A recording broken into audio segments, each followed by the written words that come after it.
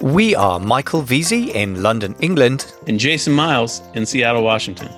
More importantly, you are the owner of a thriving online business and you want to become the best e-commerce leader you can be. We're here to get you there. For show notes with links and resources mentioned today, and for other GC resources like downloads, just visit our blog, theecommerceleader.com.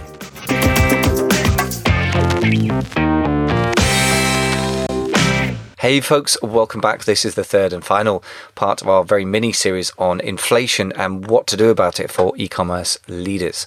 So we've talked about the problem and the factors behind it, supply and demand, government policy being the basic two areas. And we've probably got a fairly clear conclusion that there is inflationary danger in future, and there is kind of a pretty major inflation right now in prices that many importing e-commerce leaders are facing particularly. So we talked in the last episode about the first 5 of 10 practical responses for us. What can we do about this as e-commerce operators? If you missed that, it's probably wise to go back and listen to the previous episode. Today we've got the next 6, 7, 8, 9 and 10, and then a bit of a thought from Jason about how we need to respond to this sort of emotionally or mindset wise. So stay tuned. As ever, if you want notes, go to theecommerceleader.com. Meanwhile, I'll leave you with the rest of our 10 things you can do about inflation. Please do take note of this stuff. I think inflation sound like an abstract thing for economists until it hits you personally in your business. And I think if it hasn't hit you yet, that wave is going to crash over the bow of your little ship. So I would, if I were you, take this subject pretty seriously. Thanks in advance and enjoy the show. Okay, so what's number 6 on our list here? Well, number 6 is to doing your best to proof against more raising of the prices in the future, because there's no guarantee this is the worst it gets, frankly. So there are various things you can do. For example, if you are still importing from abroad, you can fix your foreign exchange rates rather than relying on what you call spot prices. And if you're, for example, based in the USA and importing from somewhere else that has is not linked to the US dollar, or if, for example, China decides to break that link, then you may well wish to fix at a point where you can get, if you're importing from UK, for example, it'd be pretty unusual but possible, then you might want to fix right now where $1.40 will buy you £1 as opposed to $1.50 if you think that's where it's going. Well, okay, so break this down for, you lost me a little bit on this one, I think. It's called Forex futures, basically. Yeah, you need to think about where the value of the currency is going to be in 6 months' time versus where it is now, for example, and you can fix your contract to exchange one currency for another now, and then exchange it in 6 months' time for the price you've agreed now. Well, that's fancy finance, man. It is fancy finance, but if you're importing, £1 million worth of stuff or $1 million worth from China a year, as some people I know are, then that can really move the needle quite a lot. It's an important one to consider. So the process steps are do Forex stuff first, then do your purchasing order details with China. This is all new to me. So look, what I would say is talk to the professionals. I'm just a dumb guy from Seattle who's trying to make a living on the internet. Yeah, no, what I'm kind of the same. But broadly speaking, you speak to your currency exchange specialist. So I'm going to use World First, for example, that I used to use, and say that I want to buy, $100,000 or whatever, $10,000 worth of products from China in 3 months' time. What's the exchange rate right now between the currency I'm using and the currency of the factory? So it sounds fancy schmancy, and it's certainly not something I'd suggest you go straight out on the back of this podcast and do. I think you need to talk it through with people who understand their business. But the point is, it sounds again like, why would I do something fancy like that? Well, actually, because if the currency moves against you by 10%, that's a huge increase in your costs. Actually, it's not subtle. This is very interesting. I've never heard somebody doing this before. And I would assume that when you're a part of a sophisticated mastermind group in London, they talk about such things. You know what? We haven't mentioned it enough recently. Interesting. We have in the past. Very interesting. Yeah. Okay. Yeah. Wow. All right. I love that. A less complicated thing. And by the way, who moves first? Did you get your purchase order and then do you talk to the guys? I would talk to the currency people first and then line up a potential price. And then I would go to the factory, and then it's a negotiation where you line up the pieces of the puzzle, I would say. The other thing you can do, and this is less complex, and this could apply to anyone in any country importing or even sourcing more locally, is that you agree prices and you set up a purchase order now such that you gain, you don't necessarily have to pay people now. If you set up the cash flow arrangements, you pay in tranches or chunks. So the typical arrangement in China would be that you order, say, a year's worth of product now, and you put down a payment now and get 3 months worth of inventory made. And then in 3 months' time, you put another payment down, you get another 3 months made, and so forth. And the reason you might want to consider doing that, it's often a way to get better pricing anyway. It also smooths out the cash flow whilst getting better pricing. So your profit and loss your unit economics improved. You get higher profit per unit without killing your cash flow, right? So it's always a good plan anyway, or to consider. But in this situation, I'd be strongly tempted to fix it, because I think if you take a view, and this is why you have to form a view, that your particular commodity in your particular factory or sourcing area is going to go up in price or could go up, that you might want to fix that price now, so that if it goes up in 6 months' time, you fix the price. That's smart, man. That is really smart. All right, man, you just dropped some knowledge bombs on us. Yeah, people are saying in the chat, that's a good one. That's an interesting, I think most people have never heard about anything like that. Okay, so what's the seventh thing in our list? Yeah, the reason, by the way, people won't have heard about it is because you need to be quite, doing some quite biggish numbers for it to make sense. But I mean, it certainly does make sense if you're doing bigger numbers. The seventh thing, is cash flow is king. So if you can improve your supplier credit with factories or distributors, if you're buying from distributors, if you're reselling, the same economics applies as much as possible. Even if it's just using a credit card, your local Walmart, if you're doing retail ARB, then that's really going to help your cash flow. And cash is really king. Like if you run out of cash, that's when it's game over. If you can survive the difficult periods, then and your competition doesn't, then you can mop up the market share. So it's a huge competitive advantage just to quote survive. So anything you can do to improve your cash flow, including supplier credit, is the best possible one. Yeah, I have a client we worked with previously who was quite good at such things. He used to be a PricewaterhouseCoopers CPA type guy, corporate, finance guy, when he would work with clients on their side of things. So when he launched into e-commerce, he was actually, super professional at all those kinds of things, and scaled his business to 7 figures really, really quickly. And it's just continued to grow. And so we asked him about this topic at one point, and he said he negotiates his terms with his suppliers as aggressively as possible. So, 30 day, 60 day, 90 day, purchase, invoice, payment terms. So he doesn't have to pay, for a month or 2 or 3, and he's got the product in hand.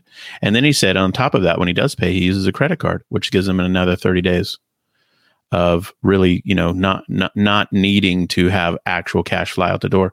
And then he has a bank loan that he uses. So he's really gotten like 2 or 3 layers of cash preservation strategy that he immediately installed in his business. And I was like, dang, that's how the pros do it right there. And by the way, if you know somebody like that and they're in your mastermind, then you got to pick their brains, take that out for lunch, do whatever you need to do to learn those strategies thoroughly, because in conjunction with your accountant, I would always advise that. These are super smart things to do, because if you've got a stack of cash at home, you can survive pretty much everything. Yeah, that's right. So cash is king is your point. I love that. Okay, what's next? What's 8? So proofing against higher future interest rates. So this is a sort of a knock-on effect of inflation, is what happens with central banks pretty much always and forever, is that when inflation goes past the point where they feel comfortable with it and the economy is, quote, overheating or whatever you want to call it, then they tend to raise interest rates as the main lever they have to lower inflation over time. And what normally happens is you've got a horrible period where you have high inflation, which is not good, and then you have a terrible period where you have high inflation and high interest rates, and then after that, the inflation drops, and then the governments tend to back off interest rates. So the last time in the UK that happened really was like in the late 80s, when people got up to 15% interest rates on their mortgages, which was horrendous. And the people I know from that era were just basically living on ramen soup, as you would call it in the States, and having lodgers in their houses and goodness knows what to survive. Okay, so you really want to proof against that as much as you can. So what you're saying is interest rates are going to be rising, is the thesis there. And therefore, either get out of any type of variable financing, get fixed financing, or just get out of debt. Because you don't want to be in a position where you have to borrow money at a really high interest rate in the next few years. And it could be a decade or more or whatever. Who knows? It could be, exactly. And the thing is, there's a few different things. I mean, I would say that getting your cash flow sorted out is the number one thing you can do, because that means if you do end up unavoidably to some degree paying a great deal of interest, then if you've got a cash cushion and you've sorted out your cash flow arrangements, then that will guard you against that completely taking your business down, or it should help guard against that. Yeah, I mean, one of the risk mitigation strategies is simply to reduce debts. But as you say, quite accurately, reducing debt with a variable interest rate on it. And that's kind of the key, I think. Yeah. Okay. And then that leads us to number 9, which is, or you could go into debt. Yeah. So now this isn't something I've got much knowledge on exactly how this would work in e-commerce. So I think, again, you would really, really, really want to talk to an expert in this, a CPA at the very least, but probably, talk to bank managers and get a real feel for this. But basically, the idea is pretty simple. Debt's cheap right now. And if you can fix the low interest rate, so similar to how mortgages work for a 5-year fixed term in the UK or in the US, I know that you guys can get up to 30 years fixed, which is amazing. I only wish we had that. Then if inflation rises, if you've got a fixed interest rate, you won't be subject to the horrendous interest rate rises. But if inflation goes up a lot, then the debt value goes down a lot in real terms. So let me explain that. So if you have $100,000 in debt and inflation's around, say, 7% annually, in 10 years' time, the value of that money will be, in today's terms, only half of that, so $50,000. So effectively, you're inflating your debt away exactly as the government's going to run the inflation, or the economy will do the inflation. We don't get to control that. Yeah. But in that environment, it makes sense to have large debts if you can manage the repayments, because the value of that debt shrinks very quickly in an inflationary environment. All of us who are older, I'm 50, so I can say older, who grew up in California, have seen such things before. I mean, my father-in-law talks about when his home which is north of San Francisco, Petaluma was his old town. When they bought it, they had 18% interest rate, but they were able, I was like, how in the world did they, what? Like, what? Like, how did you get approved for, like, it just doesn't make sense. But of course, those homes only cost like a tiny amount now in today's dollars. I mean, so that's the weirdness of what could be occurring. So let me make this very practical for e-commerce operators listening to this. If you have a facility that you currently rent or lease, you could buy something at a fixed long-term loan rate. And even if your payment is a little bit more than your rent or lease amount, then you're basically effectively cooking in your facilities cost for the long term. Now, if you're growing super fast and you're going to outgrow your facility that you might be able to afford to buy, that doesn't necessarily solve all the problem, but it solves part of it, because you could buy something now, call it your, administrative office or whatever, and then still lease warehouse space or, that kind of thing. So this gets very practical for us as e-commerce operators very quickly when we start talking about facilities. Do we use a 3PL? Do we have our own facility? And if we have our own, do we lease it or own it? Cinnamon and I bought a building last year, closed in November, for just these reasons. And now we've got cooked in our math. I know exactly what my math will be for the next 20 years. Yeah, that's superb, because you've got so much predictability on a big side of the business. What I would say, you're saying, by the way, for what it's worth, my instinct, and this is a wonderful insight, I hadn't thought about this, buy office and lease warehouse space. I'm like, buy warehouse space. 3PLs are bursting at the seams, and Amazon is just shutting down basically their heat capacity in the UK and Europe, and they're not far off in the USA, and we haven't even hit Q4 yet, not nowhere close. I would buy warehouse space right now, and if I could get it in a long-term loan at a fixed rate, I mean, that so makes sense. I mean, whether you're using it or somebody else is using it, you're going to make money for sure. And who cares about the appreciation of that asset? Like, that's not even the factor. Yes, agreed. And who cares about inflation? All you care about is, what is my facility cost right now, this year, in this profit and loss statement I'm looking at this month, this quarter, this year, and what could it be if my landlord doubled or tripled my rent or lease payments? Now, if you're in a fixed lease for a certain duration, you better realize those guys would very, very quickly execute on any change they can when they can. I would think. Yeah. I mean, it is speculation.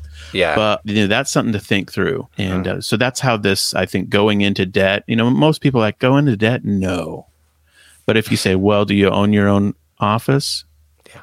And have you talked to your CPA about the value proposition of doing that? Because you can, of course, take depreciation. In the US, they have something called accelerated depreciation, which actually helps you on your taxes. So that component of this 10 steps, that might be the diamond in the rough that people need to explore. And you might say to yourself, I can't qualify for very much. Well, go find out what you can qualify for and think through your facility needs and try to zero out that risk. Anyway, so that's I love that topic. I love it. This is fantastically practical. And you know, by the way, if you think smart about the other factors we talked about, the supply chain side, we haven't even talked about the dearth of warehousing space, but it's huge. It's a big part of the supply chain issue, all the way from you know, the raw materials where they haven't got enough space to store the iron ore, to the factories in China, all the way through to the USA and Amazon's mighty FBA system. So having your own warehouse space is incredibly smart for all those reasons. Very, very good tip indeed. Good question just popped in from Helen. She said she got contacted by a company recently. It was an angel investing company that makes investments in people's companies. And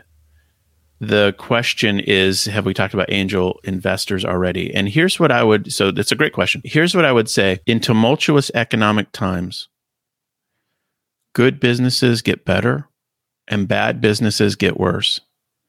And the opportunity to buy businesses is there for people who have strong balance sheets and have cash and have credit. And the opportunity to look into buying distressed assets is clearly going to be there. And but on the reverse side, your own situation needs to be examined. And if you're in distress, if you're really struggling financially, then part of the question is, do you sell off part of your business to recover, or do you sell your business, or do you take, what mitigation steps you take? I would rather be a buyer of businesses than a seller of my business.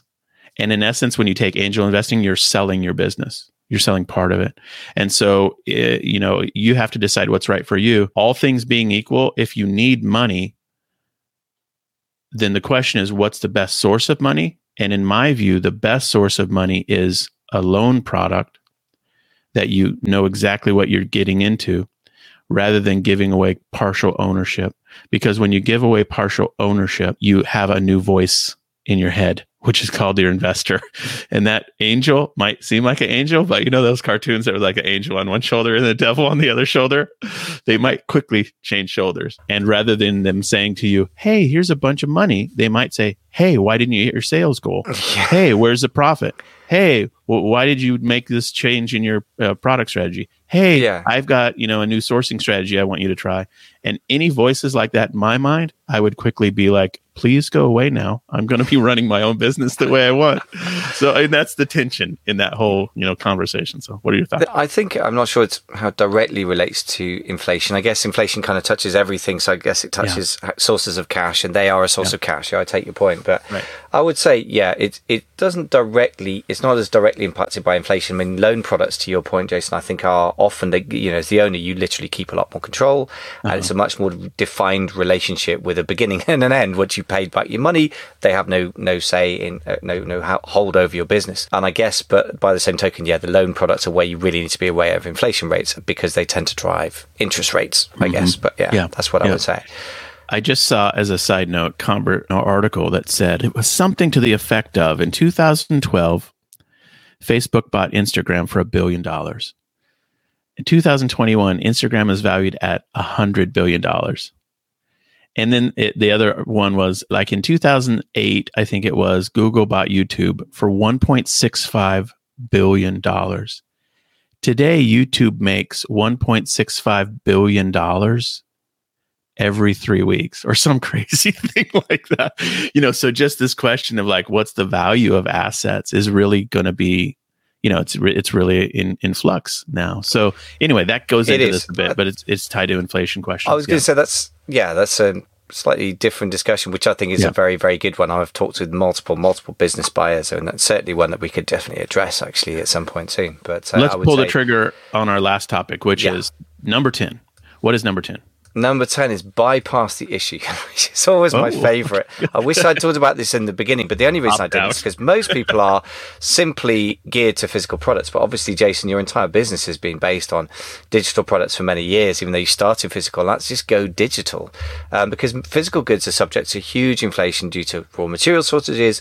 Moving atoms, as they say, takes real effort work compared to moving electrons. And the infrastructure for moving electrons has not been overwhelmed. We are fine at, with the odd Zoom call exception, we're fine at moving electrons around the world, but atoms are getting very, very hard to move, i.e. physical goods.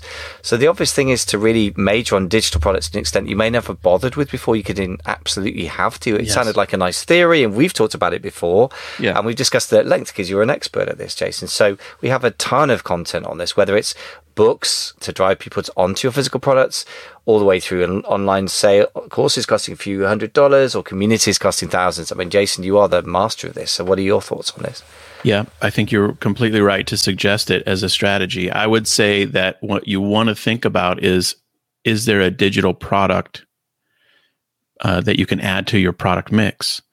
And we just did a training a couple days ago for our CEO small group mastermind, and the training was all about how to create a digital product and the use cases for digital products. And we went through a whole bunch of use cases and did the training, and it was fantastic. Helen and Cinnamon led the conversation. My wife is Cinnamon, and Helen is one of our fantastic members. She's listening to this episode right now, and so it was a great conversation, and it really is timely, I guess you could say, because when you realize your margins are getting really, really pinched on your physical, goods, you do start to, it begs the question, what else could I be selling, and how do the economics work? And what I said to the comment, what I made a comment of in this training that we recently did was, look, let's just say you just pick any number you want, but let's just say you do $100,000 a month in physical products right now. And you know that you do your profit and loss statement, which you should all be doing. So you know that your net profit is, let's just say, $17,000 a month. If you added a digital goods line of sales that was maybe, let's just say you sold $10,000 a month of digital, but you keep in your pocket, let's just say $8,000, then that $8,000 added to the $17,000 is a radical increase to your net profit. But you've only increased your top line by $10,000. So you see how that works. The near zero marginal cost of digital goods is very, very attractive business to be in. And if you can figure out a way to bolt on digital goods to your existing product line, then it is something to pursue. And it's not free money, and it's not easy. And there are staffing costs involved. And the staffing cost is where the inflation will, it's like it gets you anywhere. It can, but on the staffing side, it will come back and get you. So I would just say, I think you're right to have this on the list, and there is opportunity there. And I would just say, don't look at it as an opportunity to get into a new business. Like, oh, now I'm going to sell t-shirts on Amazon through merch, because that's all digital. That's not the goal here. The goal here is to say to yourself, what is my current customer that I currently serve buying, and what digital related component could be added to the mix for that current customer? It could be a membership program. It could be a subscribe and save type recurring monthly payments. It could be many things that are in essence digital abstractions. And those are the things to think through and to start to invest into. And so there you go.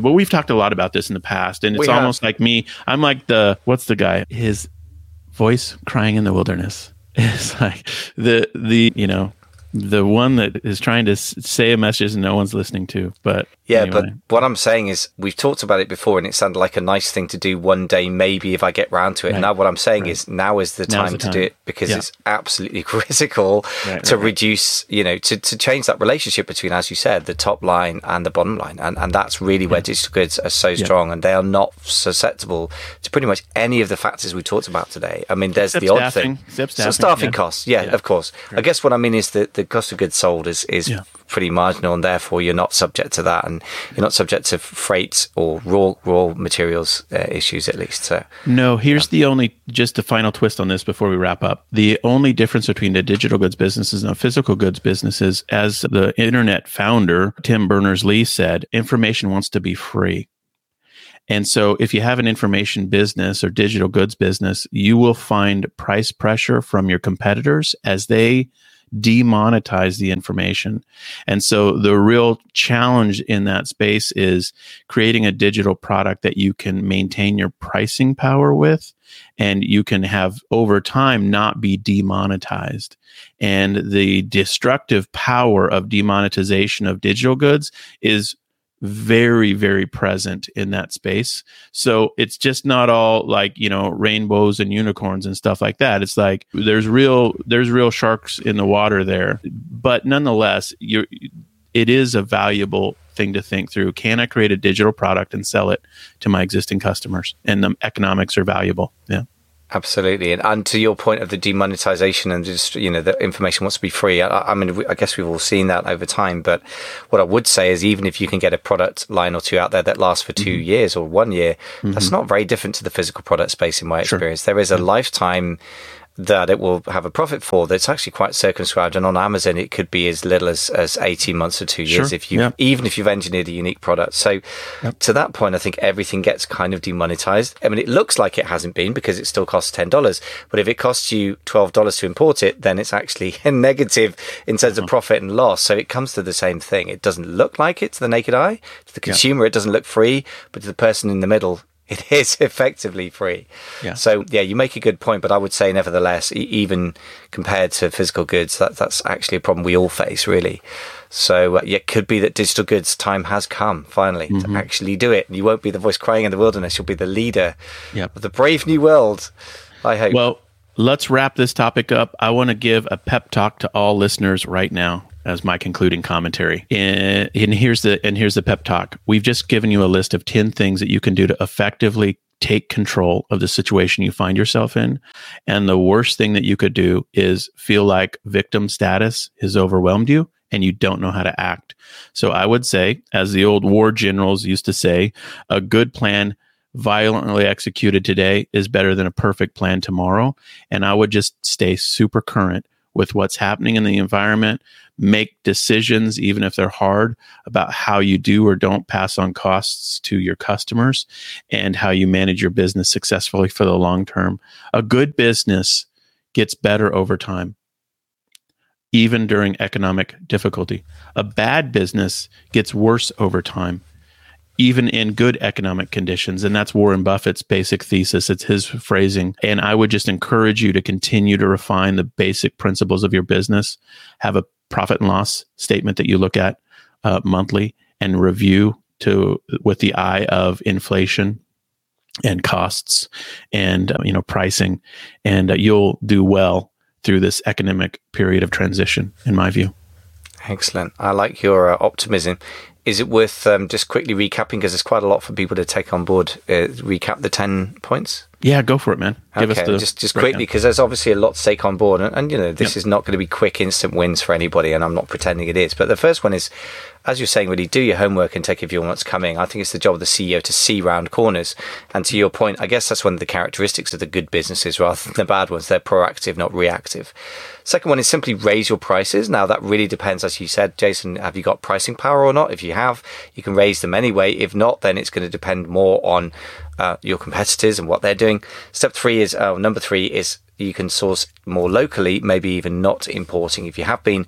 Number four is make the most of government money if you feel willing to do so. I think in Britain we're okay about that. In America, I understand that may not be the case all the time. Number five is see the danger of raised taxes coming and form a tax strategy and make sure you have a great CPA or tax accountant. Number six, proof against raised prices with foreign exchange practices that are wise, and talk to a professional about that. And maybe agreeing prices in advance with your factory and putting having an agreement to buy at today's prices. Make sure you improve your supplier credit or get your cash flow sorted as good as possible. Number eight, proof against higher interest rates in the future. The simple version is reduced debt. Number 9 is you can add debt with a fixed low interest if you're really cunning. And obviously Jason's ideas about real estate with warehousing and business, business offices are really, really smart in my opinion. And number 10, you can bypass the issue of all the physical movement of goods and the inflation of raw materials by going digital. So those are the 10. Wow, love it, man. Hey, this turned into a really good topic, and it's timely. It's top of mind for everyone. They're hearing about it in the news. So I really, really appreciate the opportunity to dive into this one with you, Michael. So let's wrap it up here. But I just want to say for anyone listening, we really, really value your feedback and your subscribership on whatever podcast tool you use, and love your highest and best review on any of those as well. It's an honor. Our subscribers and listeners continue to grow, and this is the most popular e-commerce podcast on the internet if you use a dash between the E and the C. And so that's, which is the proper spelling, by the way. So we're honored by all the listeners, and it's fun to get emails and get messages with people giving us positive feedback. So thank you all for helping us make this show a success. Michael, as always, it's an honor, and I really appreciate your insights into all these great things. So check out the ecommerceleader.com if you would like. And Michael, thanks again. Thank you. That was the E-commerce Leader podcast with Michael Veazey in London, England. And Jason Miles in Seattle, Washington. If you liked this content, don't forget to subscribe to the show on your podcast app. For free resources, including PDFs and videos on topics like traffic, products, and sales channels, just go to www.theecommerceleader.com. No hyphens, just as it sounds. Thanks so much for listening.